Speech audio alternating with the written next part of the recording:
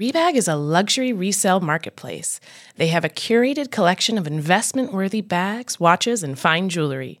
Each piece is carefully vetted and verified by experts. You can buy and sell finds from the world's top brands, including Hermes, Chanel, and Cartier. Head to Rebag.com to get 10% off your first purchase with code REBAG10. That's Rebag.com to get 10% off your first purchase with code REBAG10. A quick note before we get into the episode. Oversharing is a podcast for entertainment purposes only. It is not a medical podcast and does not constitute medical or psychological advice. Always seek the advice of your physician or mental health professional. Hello and welcome back to Oversharing. I'm Jordana Abraham. And I am Dr. Naomi Bernstein. And we are back. It's already mid-December. Can't believe it. The holiday season is in full throttle. You know, all the Christmas, Hanukkah cheer to be had. I think it's a great time to talk about the intentions segment that we've been doing. And I think people have been liking it. And obviously it's kind of like a New Year's resolution-y type of a feel. Definitely true. Do you like New Year's resolutions? You know, anything that's going to bring you back to focus, even if it's for a day, a week, a month, I think is a good thing to do. You know, it's nice if people would kind of set a resolution each week would be great, but we don't do that. But yeah, I don't think it's bad. Do you feel a way about New Year's resolutions? I kind of agree with that. I like the idea of like a New Year's resolution is an intention. It's usually more about like, I feel like something more tangible. Right. Like I know people get annoyed with New Year's resolutions because they make the gym crowded for like the week after New Year's. People that go to the gym all the time are kind of like, all you resolution people, get out because I'm here all the time. Right. So I do think people get annoyed about that, but waiting for the fad to be over for everyone else. Yes. But yeah, we could just get right into our intentions segment, considering, again, it's a big time of year for reflection. I feel like before the new year and before my birthday, I'm always like reflecting on like the past. Big reflections period.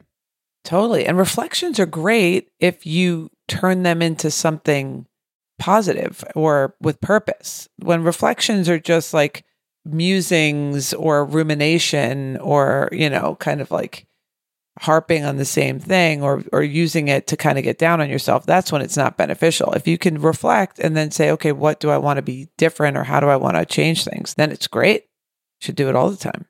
That's true. And if you can't change the actual tangible outcome, then it's a good time to work on changing the way you think about it. Amen. Love it. Let's do our intention segment. I'll read it. We're starting off with it now, where we changed the order a little bit. Okay. Hi, Jordana and Dr. Naomi. I really enjoyed the new intention segment last episode and would love to get your feedback on my own negative thought patterns. I'm a 26, almost 27. It's so funny how like hyper vigilant women are with like age. Right. Or I don't know if it's just women, but I feel like there is a sense of like, for me to, and I'm speaking for myself also, where it's like, I'm 33 in like 3 months and I have like 9 months until my 34th Right. birthday. It's very meaningful, like to you, the difference between 33 and 34, or for her, the difference between 26 and 27, like is meaningful. Meanwhile, like we talked about last week, when you kind of, what was the expression you used? Like big picture, you know, like when you zoom out. No one's thinking about them. Right. Exactly. I'm a 26, almost 27-year-old woman living in New York City, and my biggest insecurity is that I've never been in a relationship. It makes me feel like there's something wrong with me, and I spend a lot of mental energy each day trying to figure out why I've been single for so long and worrying about whether I'll ever be in a relationship, let alone find a life partner. Throughout high school and college, I've never got much attention from guys. I had my first kiss the summer after junior year of high school, at which point many of my friends had already been in relationships for a couple of years. The first kiss didn't feel super meaningful because the guy, my friend, was super drunk and didn't even remember it the next day. In college, I hooked up with guys very sporadically, always while drunk and never consistently, and had a lot of unrequited crushes. These patterns have persisted post-college. Since I've moved to New York, I've been on hinge dates, never more than 3 with the same guy, had 1 or 2 nightstands, and a bunch more unrequited crushes, but still have never been in a relationship or even had a consistent fling. Look at me learning paragraph to paragraph. While dating and relationships have always been a struggle for me, one thing that I have generally been happy with, especially now, is my friendships. I have a solid number of close friendships with both girls and guys and usually find it easy to make friends when meeting new people. It's confusing to me why I'm able to have many great long-term friendships but zero romantic relationships. A common train of thought I have to rationalize this is that the reason I've been unsuccessful in dating is because I'm not physically attractive. This is my line of reasoning. I have a lot of good friends, which means I must have a decent personality. And since the only major difference between a relationship and a friendship is attraction, the only thing that explains my lack of romantic relationships is my appearance. And therefore, I must be ugly and undesirable. This is frustrating, and because it feels like beyond putting on makeup, there's not much I can do to change the way my face looks. I've caught myself having these thoughts every time someone rejects me, which usually happens in the form of an unrequited crush.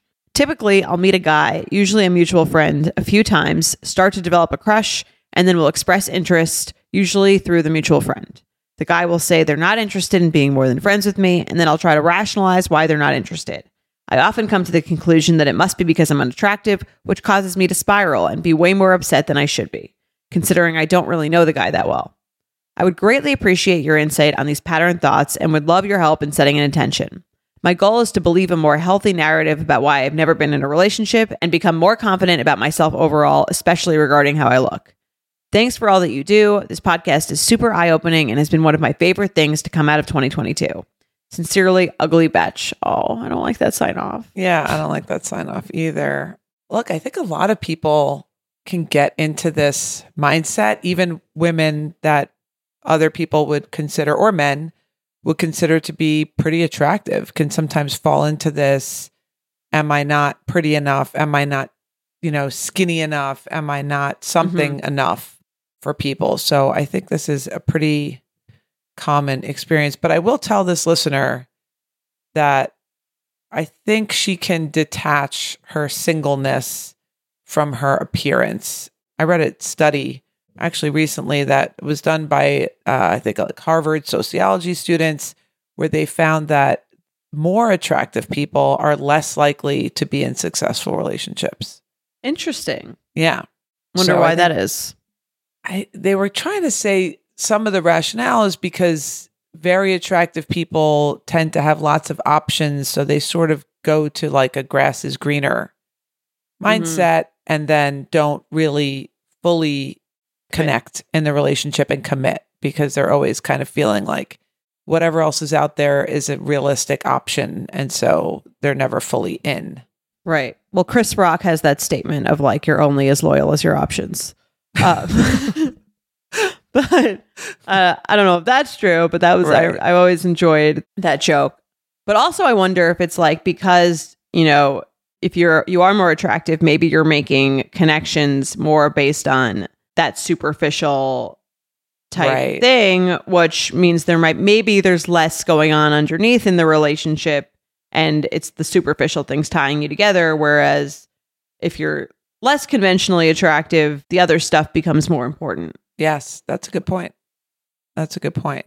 So I think just for her to kind of be able to say, okay, this is not, we don't know what this listener looks like. I don't know if maybe she is. I mean, when they do these studies about attractiveness, they take, 100 people's opinion on the level of attractiveness, and they come up with a, sort of attractiveness is relatively objective, I think, when you ask across a bunch of people. So yes, some people might find someone more attractive. So let's just say she is on the lower of attractiveness as it would be determined for like a psychological study. Let's just say. Fine. Right. Lots of unattractive people, let's take her word for it. Lots of unattractive people are in very healthy, normal, nice relationships. Yes, exactly. So I think you have to kind of disconnect those two thought patterns and really figure out what are you looking for? So like all these people that you're crushing on, are you looking for the right things in these people? And that they're not, that these crushes are unrequited.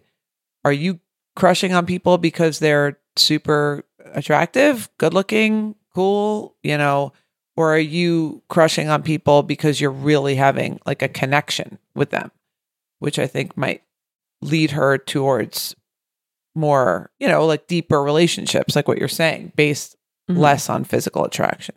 Maybe she's the shallow one. Yeah. Aha. That's perhaps. So I don't know if this, like, we don't know because we don't know, if this is true that she's on the less attractive side here, but this might just be in her head, her looking for a reason why this hasn't clicked by now. And I think, again, she's pretty young. I think there is sort of this, it's like a comparisons thing that happens. And even society, like TV shows, I always think about, I never had any romance in high school whatsoever. But Me all neither. these TV shows, yeah, you said you neither? Me neither, yeah. Yeah.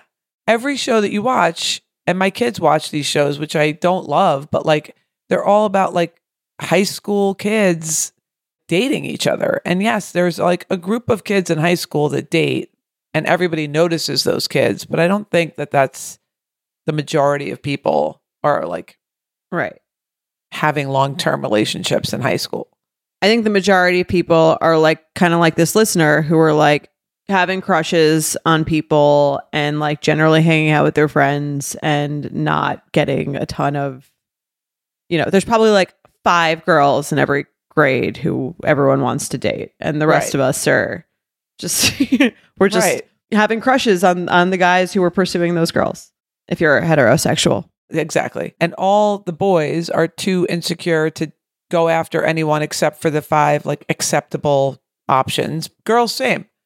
There's like, 5 to 10 acceptable options. Other than that, you're not willing to risk what other people would say if you were to go for somebody that's, not in the cool crowd. So I don't think people are dating as much in high school in that way as society makes it seem like they are. But okay, so she's 26 and she's never had a boyfriend. Almost 27, Naomi.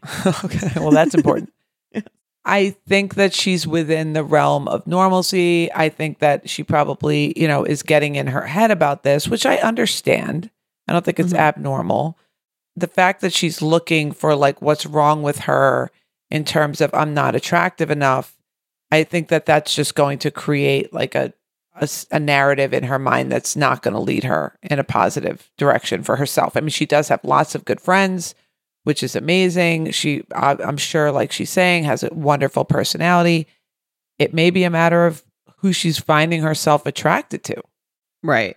Yeah, I think that's a good thing to reflect on is like, again, am I attracted to, because I agree the fact that she's kind of leaning on the superficial attractiveness as the reason for not being able to date means that's what she's looking for also in dating. So it might do her well to think about dating in a different way, to think about dating in like, who do I feel like is really, maybe I should be pursuing people who are really caring or people who are really down to earth or people who are really generous, which I think also comes with age. In terms of the fact that she's never been in a relationship, I can say from hosting the U Up podcast, we get emails like this all the time. So many people have never been in a relationship at this point in their lives. Yes. I know people personally who weren't in a relationship, had never been in one at that point in our lives. And I know many people who married the first person that they got into a serious relationship with, that they got into a relationship with later in life. I do not think that there's anything wrong with that person by any means.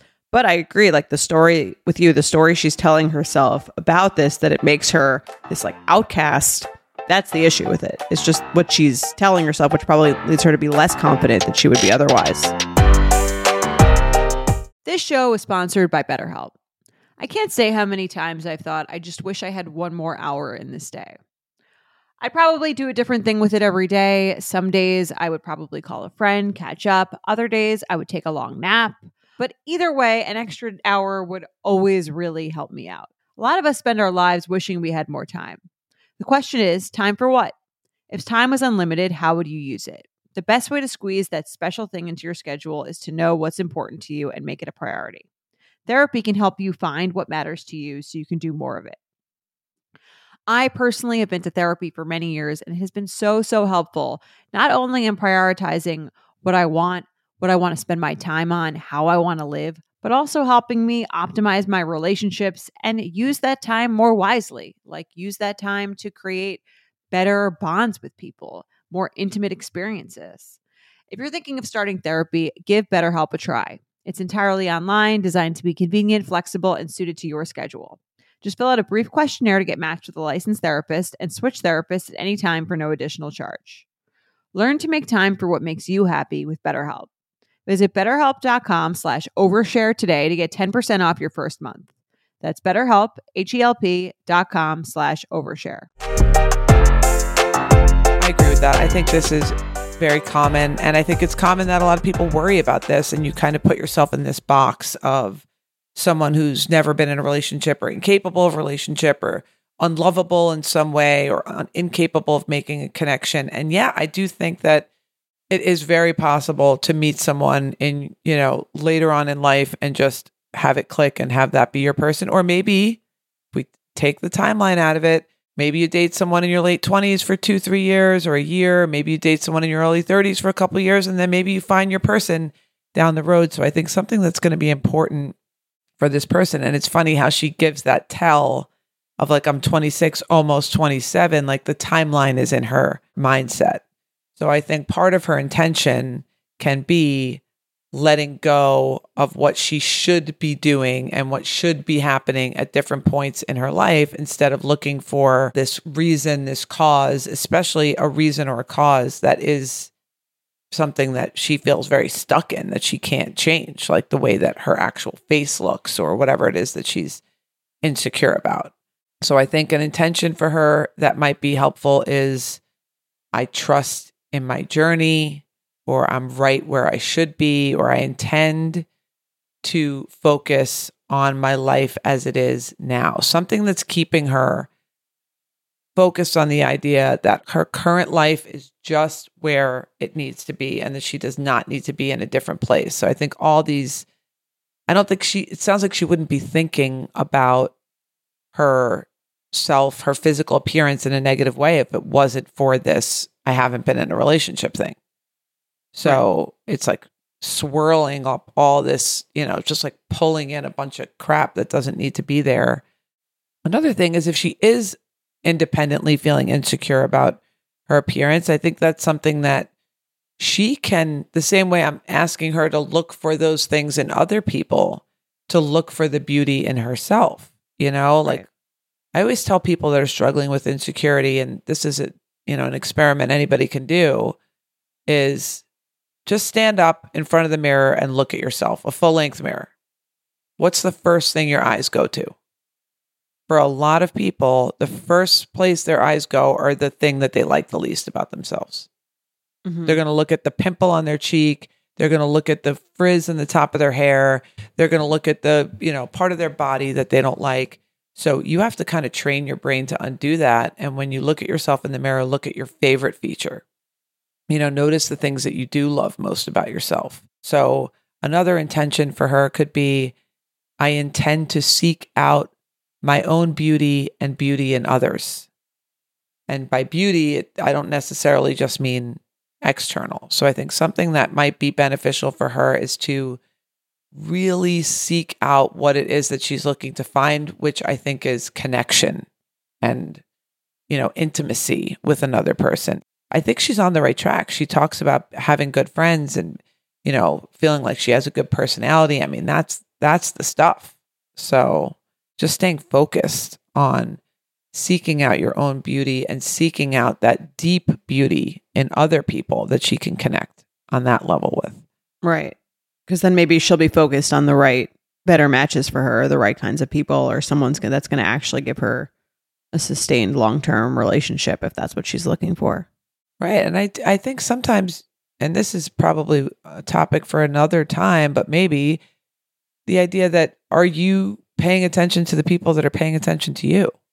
Right. Like a lot of times we're seeking out like the guy that you have the crush on that's a little bit at a distance, instead of maybe there might be really great guys that are paying attention to you and you're not paying attention to them.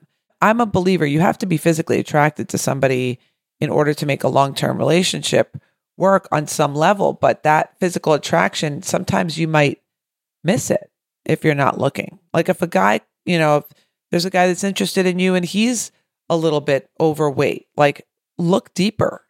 Maybe he's really funny. Maybe he has beautiful eyes. Maybe there's something about him that you can lean into instead of maybe she's writing people off too quickly based on like a general physical characteristic. That's a very good point. Stop being so shallow. That's my intention. It's all your fault. No, it's not. Just kidding. It's definitely not. I get this. This is very common. So I will say that it's more like you said, you get it on You Up. I get it in my office all the time. People that sort of create this identity around not being in a relationship by their, mid to late 20s and what that means about them, or kind of using the evidence to put themselves in a box. Like, well, I've never done it before. There must be something wrong with me. Let me figure out what it is, dig into all my insecurities. That's never going to lead to anything good. Yeah. Being more attractive doesn't really necessarily help any dating scenario at all. It really just gives you, because here's the other thing is there's always someone more attractive than you. Yes. So that's a very, it's a tough one to pride yourself on entirely. Totally. Yes. There's always going to be someone out there that's going to be, and that's the other thing is like the comparing. There's always going to be someone out there that's more everything than you. Smarter, funnier, prettier, more successful, whatever it is. So she says, my goal is to believe in a more healthy narrative about why I've never been in a relationship and become more confident about myself overall, especially regarding how I look. So I think your intention to seek out your beauty. I also think that your intention to be patient with yourself. There's no rush. There's no reason to believe just because you haven't clicked with somebody means you'll never click with somebody. It's just not true. It's not a thing. Right. Patience. When you have these intentions, what are you supposed to do with them once you have them? Good question. I think it's really, we talk about mindfulness, moments of mindfulness. So anytime you can stop yourself, like when you notice yourself getting that physical activation, I'm getting upset, right? How are you? I'm upset. Or, anytime you notice your body getting tense, you notice the spiraling thought process, like just like going in the rabbit hole of thinking and swirling, that's your moment to tell yourself, stop. What is my intention? Or anytime you're trying to make a decision and you don't know how to proceed, what is my intention? You can also do it just first thing in the morning or last thing at night or during a meditation session if you're going to practice meditation. So it's basically just a moment for you to stop when you're getting like stuck in your head and there's all these thoughts to kind of be like, okay, there's all these thoughts. Which is the one that I want to follow in my clear mind that I've discussed, that I've gotten from Dr. Naomi and Jordana, or that I've gotten from my therapist, or that I've done some work on. I want to have patience in my journey. That's what the intention that she gets out of this. Every time she starts swirling about her looks, or every time she starts swirling about the her guy that didn't like her, her age, pause. I intend to have patience in my journey. And that's going to stop her from running down the rabbit hole of thoughts about where she should be, what's wrong with her that she's not. I don't even think she needs to be thinking about what's wrong with her that she's not at this point. Yeah, I agree. It's not as crazy as she thinks it is. Maybe you're 45 and you've never had like a significant relationship. It's worth looking into. Why have I never been able to connect with somebody? But at this stage, high school and college, a lot of people, I don't blame people for not wanting to really pursue, because people are very, in selfish mode in college. And the guys, a lot of times, not to be stereotypical, but they're not really going to know how to treat a woman or want to commit or be monogamous. And I can understand wanting to stay out of it for that whole thing, or not really wanting to go there. And then you have a few years after college, you're figuring out who you are. There's nothing wrong with, I think it's a great path to take. So be proud of your path. Be proud that you haven't spent 2 years like with the wrong person just to find out they're the wrong person and then have to come out and start over. Your path is just as great as all your friends who've been in 4 relationships already by the time they're 26. Right. Absolutely nothing abnormal about it. And again, at the end of the day, no one looks back and they're like, I wish I had gotten into this long-term forever relationship earlier. I did all like, right. Everyone's path takes them to exactly where they need to be. And obviously, like, it's hard to see that when you're in it. But again, if you zoom out and you think, if I met my person at 29 versus 22, is that going to have made a big difference in my life? Probably not. Right.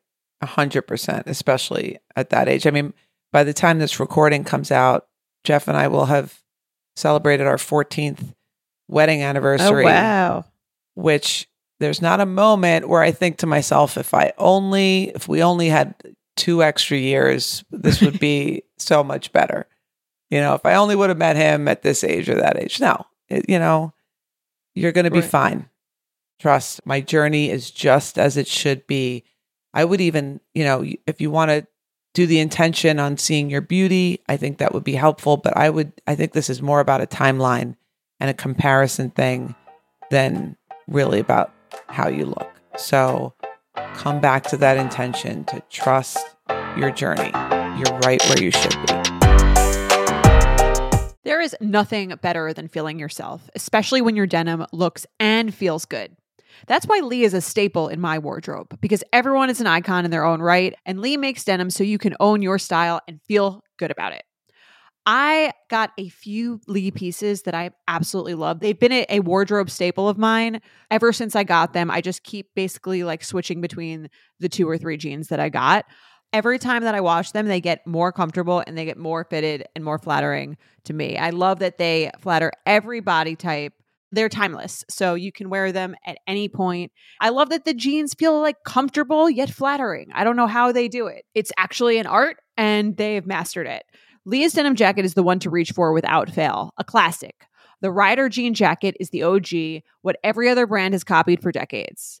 Denim trends come and go, but Lee is legendary for creating denim cuts that fit your body. Their spring collection is here, so get the freshest looks and cuts before anyone else. You can find your Lee fits by visiting lee.com. That's lee.com to shop spring looks now. Should we do an overshare email? Yeah, let's do it. Okay, why don't you read this one? Sure. Hey, friends. Love the pod, but I'll get right to it. What do you do about small, infrequently recurring differences in opinion that start to become triggers? My example is Sober January. My husband asks me to do it every year, and pretty much every year I tell him I'm not interested. A little background. We have very different styles of drinking. He basically doesn't drink at all and then will go out and get drunk. FYI, this happens infrequently. He is safe and respectful, so it's not a bigger issue at play. Whereas I usually don't get drunk, but I have 1 to 2 drinks regularly, like a glass of wine with dinner. I just have no desire to stop completely for any length of time. And if I'm being honest, I have other vices I'd rather try to kick. I've told him this, and I've told him, if anything, I'd prefer him practice having 1 here and 1 there with me. I could give in because it's clearly important to him, but then I'd end up having to do it every year. And I don't really get the gesture in return because drink moderately March isn't a thing. He's already bringing it up, and the holidays haven't even started. This year, it's a particularly annoying request because we just had a baby, so I was sober for 9 months. We plan to have another baby in the not-too-distant future, and our baby has a million allergies, so I've been on a very restrictive diet while breastfeeding. If nothing else, I'm glad I got to vent via email, but why won't he give this up? How do I set a boundary here without belittling what he wants to do? Sincerely, restricted and grumpy. This one's funny. Yeah. It's like, let's stop drinking. It's like, oh, why don't you stop drinking? Right. That's what it sounds like. It's the let's stop drinking, but it's more like let's have you stop drinking. Right. Which is a tough thing to say to someone. I get that. Right. Yeah. It's interesting. He must have, if he's not drinking frequently, this is about her. He just doesn't like her drinking for some reason. Oh, you think it's about her? Yeah, because she said, at first I was thinking, well, maybe he can't control himself. So He wants her to stop so that he's not tempted, and then it can help him stop. But then she writes, he basically doesn't drink at all. Then we'll go on, FY, this happens infrequently. He is safe and respectful, so it's not a bigger issue at play.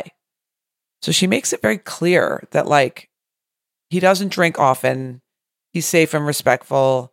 It's not really about his drinking. I think maybe he has an issue with her drinking. I kind of disagree. I think it is about his drinking, because someone could also be like a good drunk and then still feel bad the next day, or still feel like kind of hungover, or like kind of like lethargic, and feel like you don't have to be like ruining your life to wake up after a night of drinking and be like, I don't know why I keep doing this. I feel like gross because I drank too much. Yeah, I guess that's true. I mean, she doesn't seem to have a problem with his drinking at all. Mm-hmm. And yeah, maybe he is triggered by her drinking. Like maybe if she's drinking 1 to 2 every night, and he's kind of like, oh, that looks nice. But for him and for some people, and this is a difference in drinking style, some people just can't turn it. Like when the switch is flipped, the switch is flipped. There's no point for them to have one drink or two. Yes. Yeah. So I get it. I think ultimately they have to accept each other's. He has to accept that she can have 1 or 2. Yeah. And he can't. Sounds like he's a very all or nothing guy. Right. So he's like, either we're all not drinking, right, or we're all getting drunk. Or yes. I guess he's allowed her to, he's been okay with her having 1 or 2 drinks. But I could see it almost like if you change this to dieting, right, where she was like, oh, I like feel like I'm pretty healthy. Let's say she was like, my husband wants us to go on a diet, go to the gym every day in January. I go to the gym like a couple days a week, and I'm happy with that. But he goes for like weeks at a time and then doesn't go for months at a time. And he wants us to do this. I think it's kind of like he feels like he's more likely to do it if she does it with him, and it's like their shared goal, than if he's just out there on his own. So maybe it's a support thing. Right. Which she can do without doing it with him. Right. I think that she should discuss with him, because even if she did do sober January, right? February 1st is going to come and she's going to go back to doing what she's doing. Like if she's not really she doesn't think she has a problem, she's not really trying to stop. Sober January is like kind of pointless for someone that's not really trying to make a change if she's just going to do it for him. Mm-hmm. I think the bigger picture is that she needs to talk to him and ask him, are you asking me to do this because you find it hard to resist the temptation when I'm drinking? Is that the issue?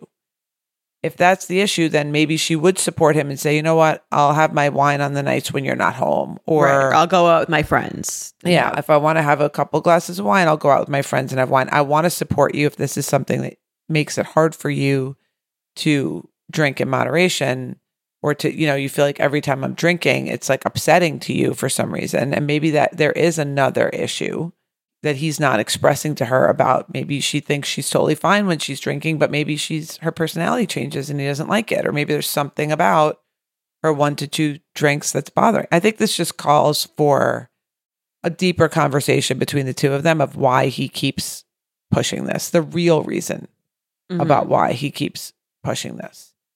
Right. Because the simple answer is, you do you, let him do him. If he doesn't have a problem with your 1 to 2 glasses, and you don't really have a problem, it sounds like, with his getting drunk every once in a blue moon, then do your own thing. But it sounds like maybe they do have issues with each other's drinking, but they're not addressing them directly. Right.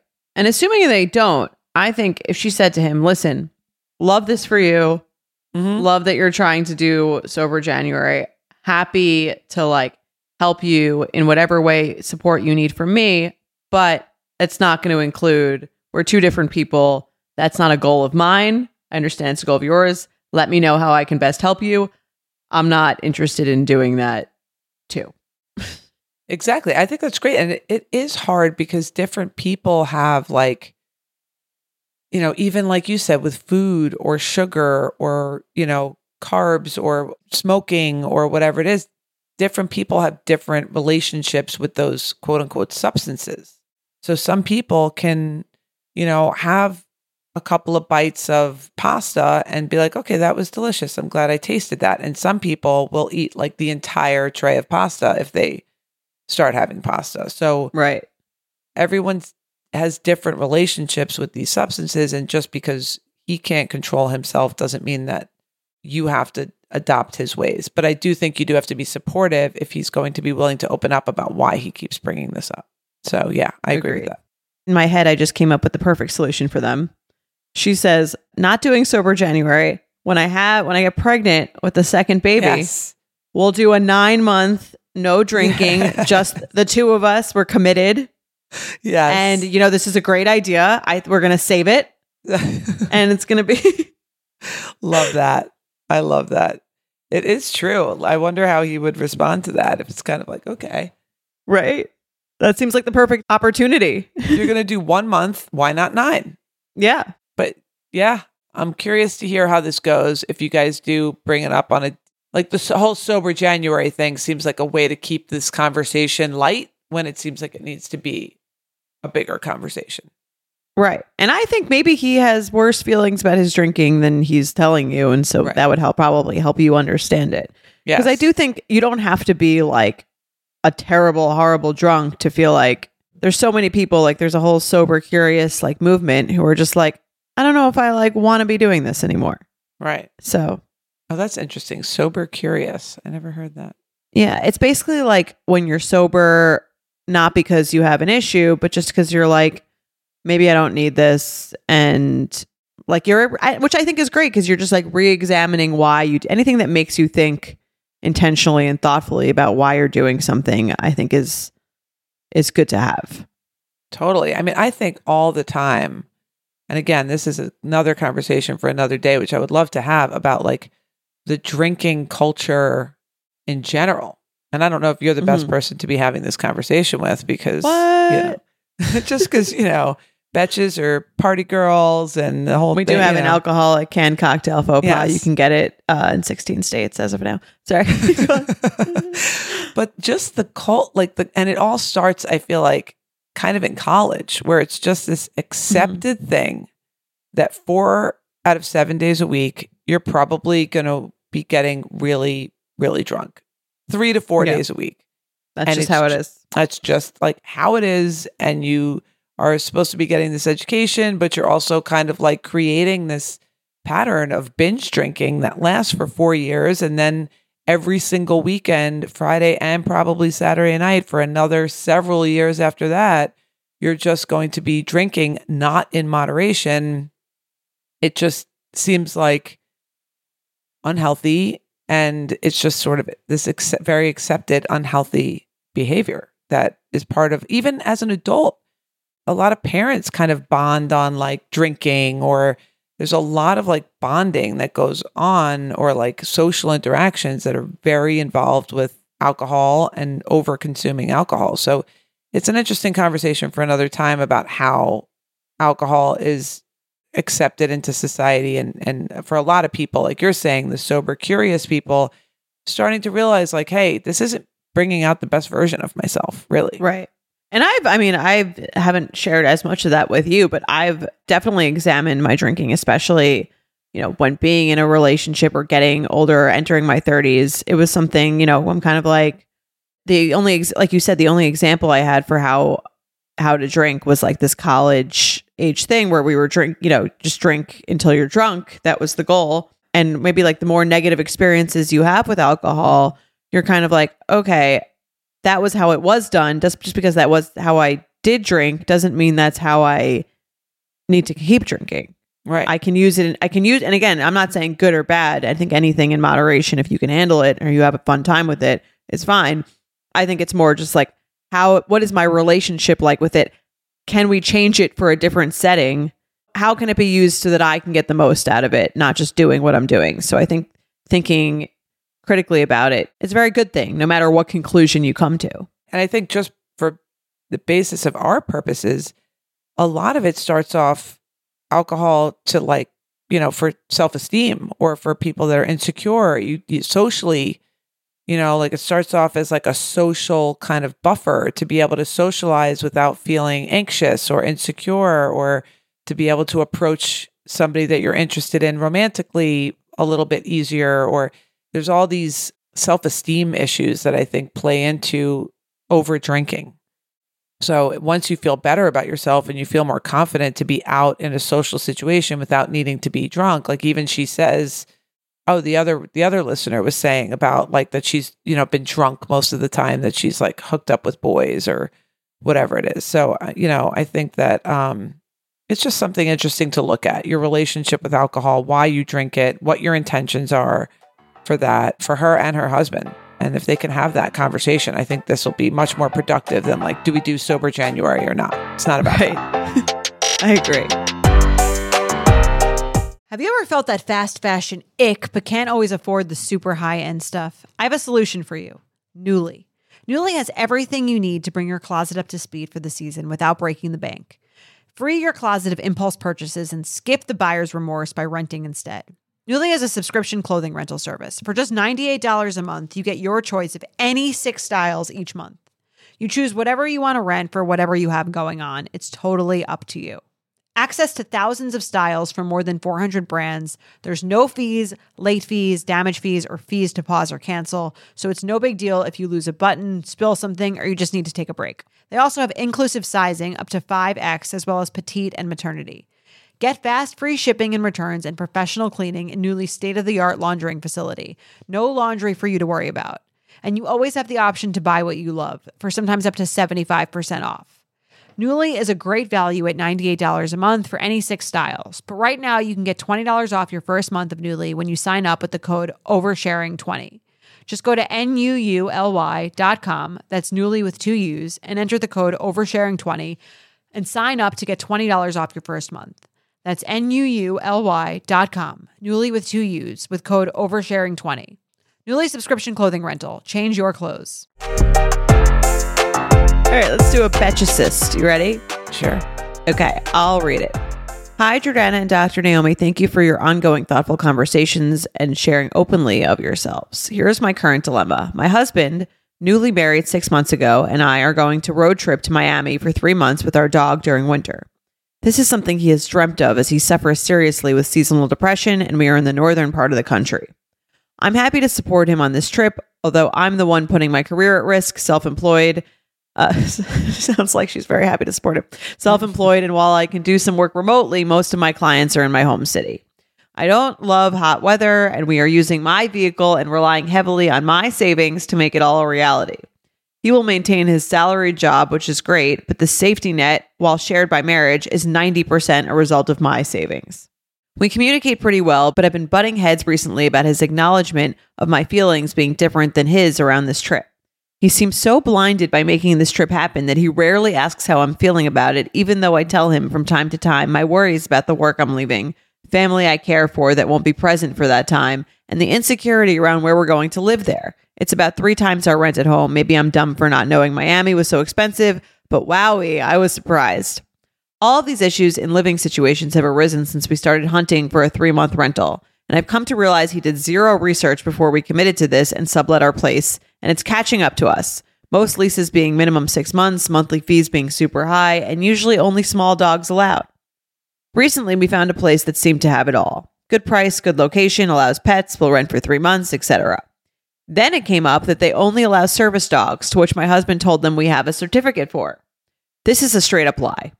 It's caused a huge fight because I'm saying I'm not comfortable lying about that for 3 months, risking the person who's renting to us' trust, and I just want to find a place that's okay with our dog. He insists we can get an emotional support certificate and then our dog will simply be an emotional service dog. My issue is with this so-called solution, and he will not hear out my concerns and discomfort in living with this lie. And also, I find it unethical and just not right to do when so many rely on these animals. Wondering how do I get him to hear me out and acknowledge my concerns are valid, or if I'm the nutso person for not feeling at all good about this loophole and jumping at the apartment. Thanks for everything. A morally devoted and seemingly irrational Betch. Okay. I don't think this is about the dog. I was going to say that was it's like 2 paragraphs about how resentful she feels about this whole entire trip that she definitely does not want to do. Right. And then like the last thing about the dog. I totally agree with you. Yeah. This is not about the dog. That's a way for you to procrastinate not doing this or doing this, which you don't want to do. This is a perfect like couples thing where they could spend forever arguing about this dog thing when the bigger issue is that she doesn't really want to do this. I think she feels resentful that it's kind of coming out of her savings, and that, she talks a lot about her car, her savings, that she's not really getting much out of this. And this is just going to have to be a compromise situation where it's, the dog issue is irrelevant in my mind. I think she's going to find something wrong with this, whichever way it goes. So I get it's like a betcha sis thing. Like, should you lie to get the emotional support dog thing? Yeah, no, that's not the right thing to do. To me, that doesn't seem like that big of a deal. Yeah. I feel like it's kind of like people can get certificates who don't really need them. And I'm sure a lot of people do. And I don't think you're taking it away from someone who has an emotion. To me, and again, maybe I'm a little more lax with the morals, but if, let's say it was just about that, I would be like, she's being a little annoying. Right. Right. Well, it's also, look, I mean, she's saying he does have seasonal depression. So like his needs to like not be depressed for 3 months or whatever it is would probably trump the needs of the, whatever she's saying. Like there's vacationer with the dog. Yeah. Right. That do rely on these animals. And it's kind of like not fair to the people who really, you're not taking anything away from them. So yeah, I agree. I guess the bigger issue is, and this is something that's huge in relationships. I mean, this is a 3-month thing. So it's less of a big deal than someone that's like, I want to move to Miami. Well, I don't. Right. What do you do with that? Yeah. I mean, it sounds like she's agreed to do it and just be extremely resentful, which doesn't sound like that's how it should be done. Yes. Anyway, like I kind of feel like if you're going to be that resentful about the whole thing and look at it as like, this is mine, this is mine, this is mine, then it's not going to be a great trip anyway. Mm-hmm. Yes, totally. This trip is going to be, if she goes into it with this mindset, I can guarantee you that it's not going to be what they want it to be. It's not going to be like a break from him for his depression. It's not going to feel fun for her. It's not going to be like a nice 3-month getaway from the cold. I love the idea of it, actually. I think it's cool. Like, we don't need to wait till we retire to be snowbirds. Like, let's be snowbirds in our 30s or however old they are. Right. If your job allows for that, then go for it. I like the idea of it. But if she has this mindset going into it, even if this place tomorrow contacted her and said, you know what, it's okay, bring your dog, she would go and she would find something there that wasn't right or good, or she missed her family, or she would harp on not making enough. She's going to find the negative because that's the mindset that she's in. And if I were her, I would take a pause for a second and say to her husband, which it sounds like she's like truly feeling, is like, I'm getting a little anxious about this trip. Here's the reasons. I feel like it's going to be a lot of money. I didn't realize it was going to be so expensive. I am worried about missing my family. I'm worried about, you don't have to say, you don't have to necessarily immediately present a solution, but you can just tell the person how you feel, and then maybe you can work out the solution together. Yes, I agree. I think she needs to communicate that this, and I think a lot of times that's what happens in relationships, is like one person is anxious about a move or a big decision or whatever it is, so they just aren't ready to do it. And instead of leaning on your partner to help support you through the anxiety, you use it to create just put up a logistical wall. And, even when it comes to like getting married or having a baby or, moving in general, a lot of times people will talk about the logistical pieces when what the bigger issue is I'm anxious about this big move in our life, or I'm anxious about the financial situation, or I'm anxious about becoming a parent, or I'm anxious about committing, or whatever it is. We have to talk about the real thing instead of talking about the details. So I could see why she's anxious. She's going to burn through her savings. It sounds like the rent is very expensive. Figure out which of these things are the real issue and then talk about it instead of. And listen, you're allowed to change your mind. So you can say, listen, I know we said we were going to do this 3-month stint to Miami. I really want to help you with your seasonal depression. I would love to figure out a way to do it that is maybe less costly or is maybe shorter. Maybe this year we could just do 2 weeks, take a vacation, do an Airbnb, and see how we feel. Like, I know I said that. I'm sorry. I'd love to support you in other ways. Like, we can figure it out, because that's laying it out instead of just, I think you think like, I'm just going to eat it and do the thing. And I've done this where I've been like, at first I've been very gung-ho on an idea. And then I'm like, oh, this is actually causing me a massive amount of anxiety. Let me you can change your mind. Yes. Like, just because you say yes, and you can apologize for changing your mind. Yes. If the other person, got excited about it, it can be a letdown, but it's better to do that than to just keep doing the thing because you already said you were going to do it and then just be very unpleasant the rest of the time. I love that advice. I think it's great. You are entitled to change your mind, and you have to have a conversation about it. And I think you're spot on. The idea that she's going to go and be negative and resentful, she might as well not go. If you can't go with like an open heart and an excited spirit, then you have no other choice but to bring it up and see if you can come up with some kind of other compromise. It's okay to change your mind. It's okay to say, look, we've got to reevaluate. I'm not feeling good about this. Yeah. Solve that one. Let us know how that one goes. I kind of want to know. I love updates. If any of you guys out there have any updates, if we've answered your question and you want to let us know how everything transpired, I would love to hear it. All right. Should we do some triggered? Yeah. Let's do some triggered. J and Dr. N. Recently, I was out to dinner with 3 friends when one asked the other about a man she kept referring to who was not her husband. The response included details about an affair she had with a married man that extended many years, including when his 2 children were born. She explained that her husband found out when the psycho wife called him. I couldn't contain my reaction. My now ex-husband of 18 years had an affair, and I called her husband when I discovered it. While I knew that my friend had an affair, I did not know many of the details, including it was with a married man, and to hear the wife being referred to as psycho for ratting them out sent me into a tailspin. I was then told by a mutual friend at the table that she would never call the other spouse if her husband cheated on her. She also defended our mutual friend's cheating behavior. While I accept my marriage is over, this conversation triggered so many feelings. How could a friend judge me for reacting the way I did?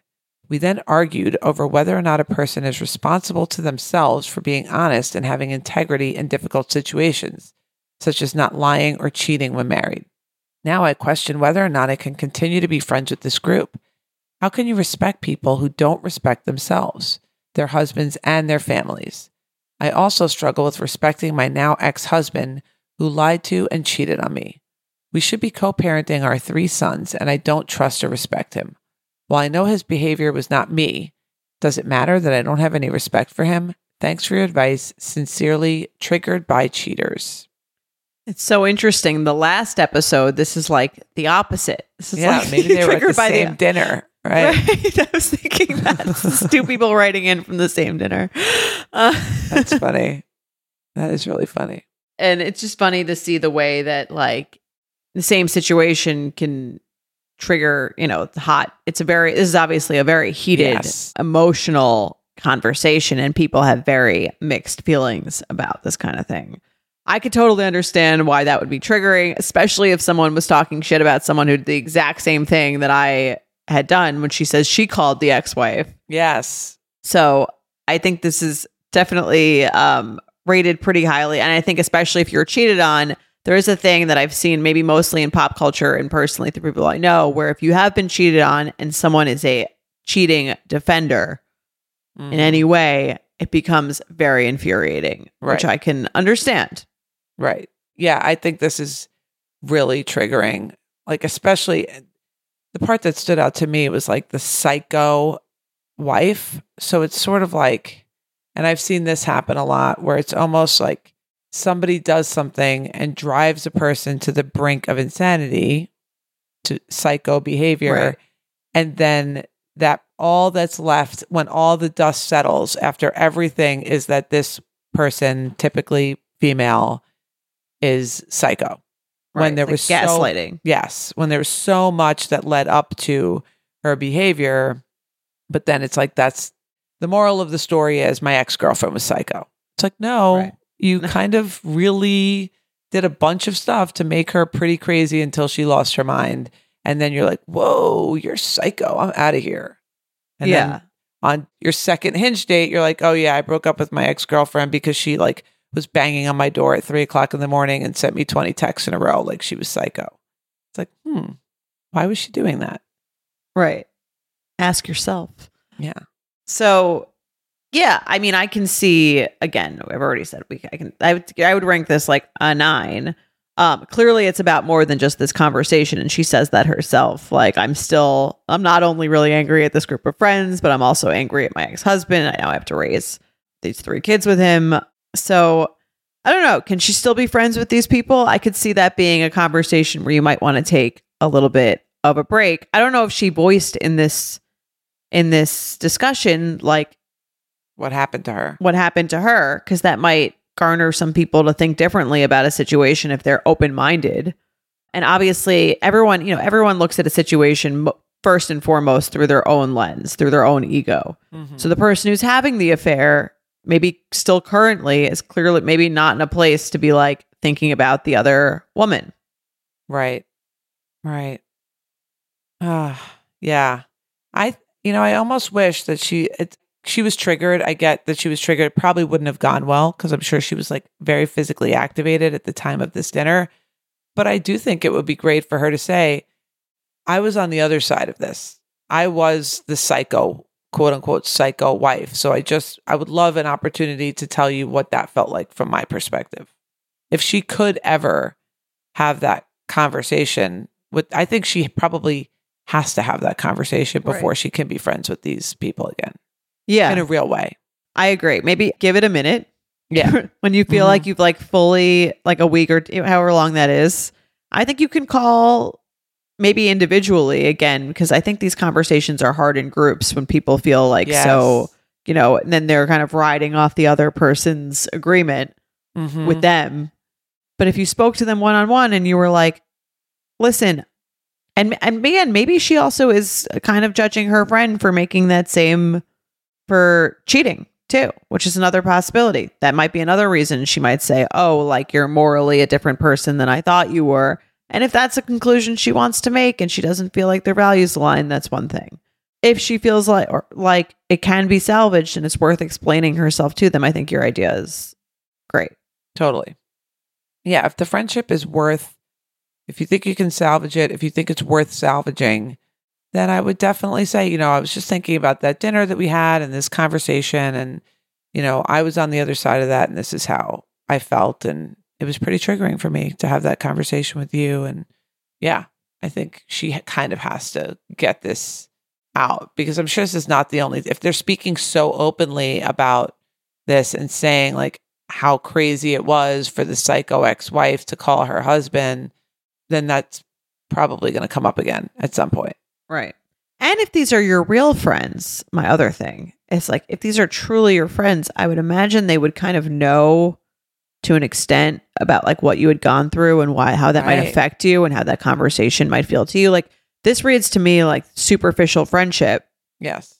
Because if I had a friend whose husband left her and cheated on her with 3 kids, they were married for 18 years, I certainly wouldn't be like, getting into this conversation. If I had views that were opposing to maybe like the standard, what she might think, I certainly wouldn't be engaging in them in front of her. Yes, totally. So yeah, I think at this stage in your life, you're probably, if you've been married for 18 years, you're probably not at a point where you need to just have like a bunch of random friends around, especially ones that are triggering you. So if you can't go there with them and let them know what you've been through, then it's probably not worth maintaining the friendship.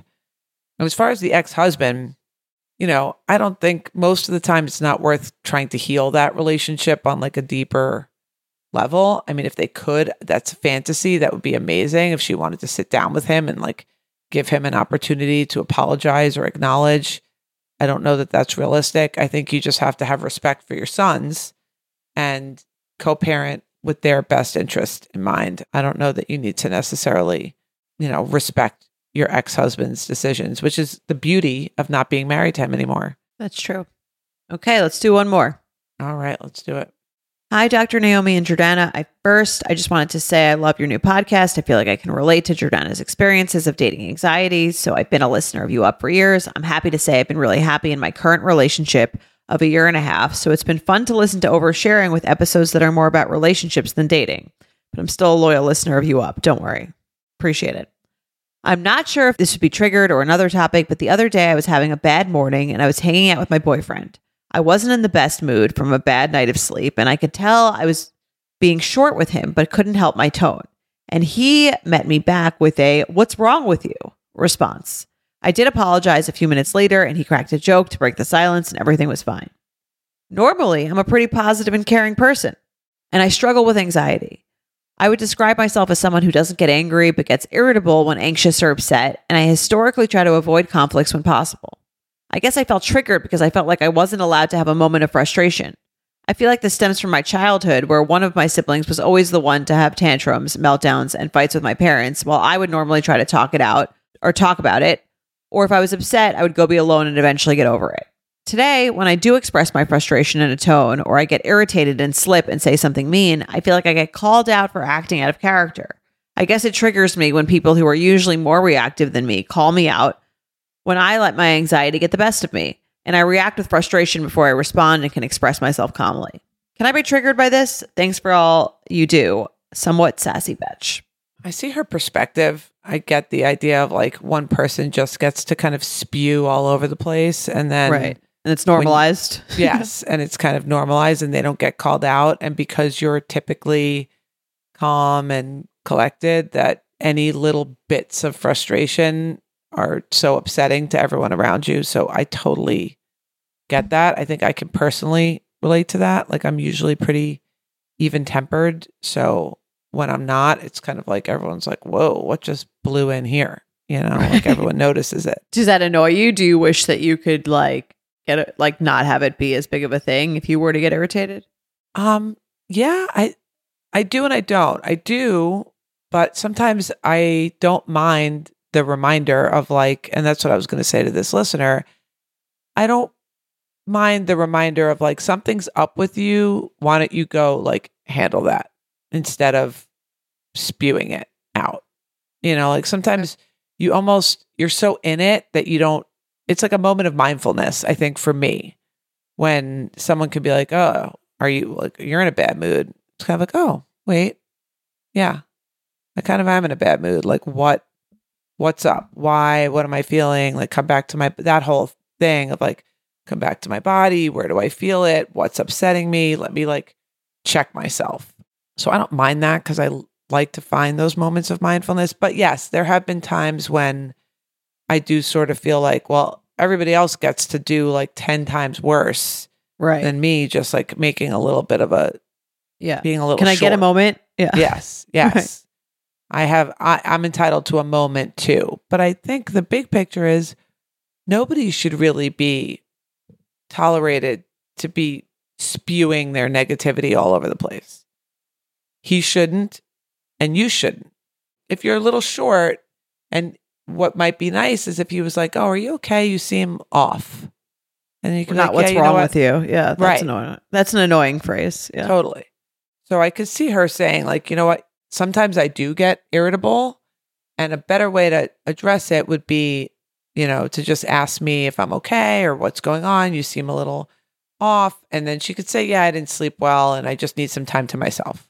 Is a much better way than like, let's change the protocol so that we all just get to walk around being moody and irritable whenever we want to. Because I don't think that that's like good vibes in a household. Right. Yeah. Or she could preempt that by saying, if she's feeling irritable, she could also say, hey, feeling a little annoyed. I didn't sleep well. Maybe. And I say this sometimes where I'm like, let's just have like a little silence. Right. Just like, I'm not in the mood to talk about like my day. I'm like, right. I'm a little annoyed. Right. Because you're aware of like how it's probably going to come off and that you're not going to be like connecting well in that moment. So I agree. It's much better to just say like, let's have a little silence. I like that expression. Or I just need a few minutes to myself. I think those are great ways to go about it. But I don't think that the answer is to flip the script the other way to now where you also get to be kind of I forget the word that she had a tone. She said she had a tone. Right. Yeah, which it's not terrible, but I don't think it's also like something to make room for. Like I don't think you need to like make room for being kind of rude and short. And I think right. You can, nobody should be aspiring to that. If you're feeling away, you can just kind of step back, take your time, figure out what's going on with yourself, and then communicate it in a way that's not just coming off as rude and short and having a nasty tone, which it sounds like is what she was doing. I also feel like the beauty of a long-term relationship, and the longer you're with someone, the more this is like a thing, is that the more you're with someone, the more you kind of know them. And so it can become a thing where it's like, at a certain point, you're like, I anticipate like what this means for you. So they can almost give you space before you even ask for it, is obviously like a different level of it. But it's nice when like, if Mike, I can tell if he's like, he's stressed about work, I kind of know now is not the best time to bring up like, a trip I want to take, or ask him his take on, some decor situation. Like I now having been with him for 5 years, I have a sense of like, these are the best times to go into these conversations. These are the best times to give him space, close the door, let him like not interrupt him. Right. Yeah. And what's wrong with you is not like the best way to approach somebody that you think he didn't really maybe want to know what was wrong with you. He wanted to kind of be like, I don't like the way you're talking right now. It doesn't feel good. Like, I don't like the tone that you're taking with me. So he could have approached that differently. I could see why it's triggering, because she feels like she never gets that. She says other people are usually more reactive. So she wants, I don't think the solution is that you get to be more reactive. I could see why it's triggering, but I think the best way to handle it is to say, like, when I do get irritable for some reason, I don't feel like it's received well, I'm going to work on trying to handle it and communicate a little bit better. But I also would appreciate this reaction instead of that reaction if I do have a moment. Yeah. And she could say, because I'm human and I, just like everyone else, I get irritated too. Right. Yeah. I think there needs to be room for her emotions here in this relationship. But I think all parties should be working towards not like spewing that's not what loved ones are for. Loved ones are not for like being the catching your poisonous words. Yes. That's not their job. Their job is when you communicate clearly, I didn't sleep well, I feel really tired and irritable, I just need to be alone. Their job is to give you that. Or I just need a hug. Or, whatever it is that you need, ask for it. And their job is to try to help you get it, whatever it is that you need. Very true. And let's remember that as we all spend time with the families over the holidays, boundaries and communication. And communicate clearly. Pause, figure out what it is that you really want, and just calmly, with calm body, ask for it. Instead of picking fights about a million other things that are not the thing that you're really upset about. Right. Great advice, if I do say so. I hope this helps. For any of you guys, just to reiterate for the intentions segment, as the new year is approaching, if you would like help setting an intention, let us know a little bit of background, what's going on, what you notice your pattern thoughts are, what you notice your patterned fears are, if you can identify what your big picture beliefs are about yourself or the world, and what your goals are for yourself. If you can give us a little bit of information on that, we can help you try to set an intention for the new year coming up. All right, I think that's our time. Great work today. Oversharing is produced by Sean Kilby, Jorge Morales-Pico, and Rebecca Stiles-McCann. Editing by Basilio Perez. Guest booking by Ali Friedlander. Send your advice emails to oversharing@betches.com or leave us a voicemail at 646-363-6294.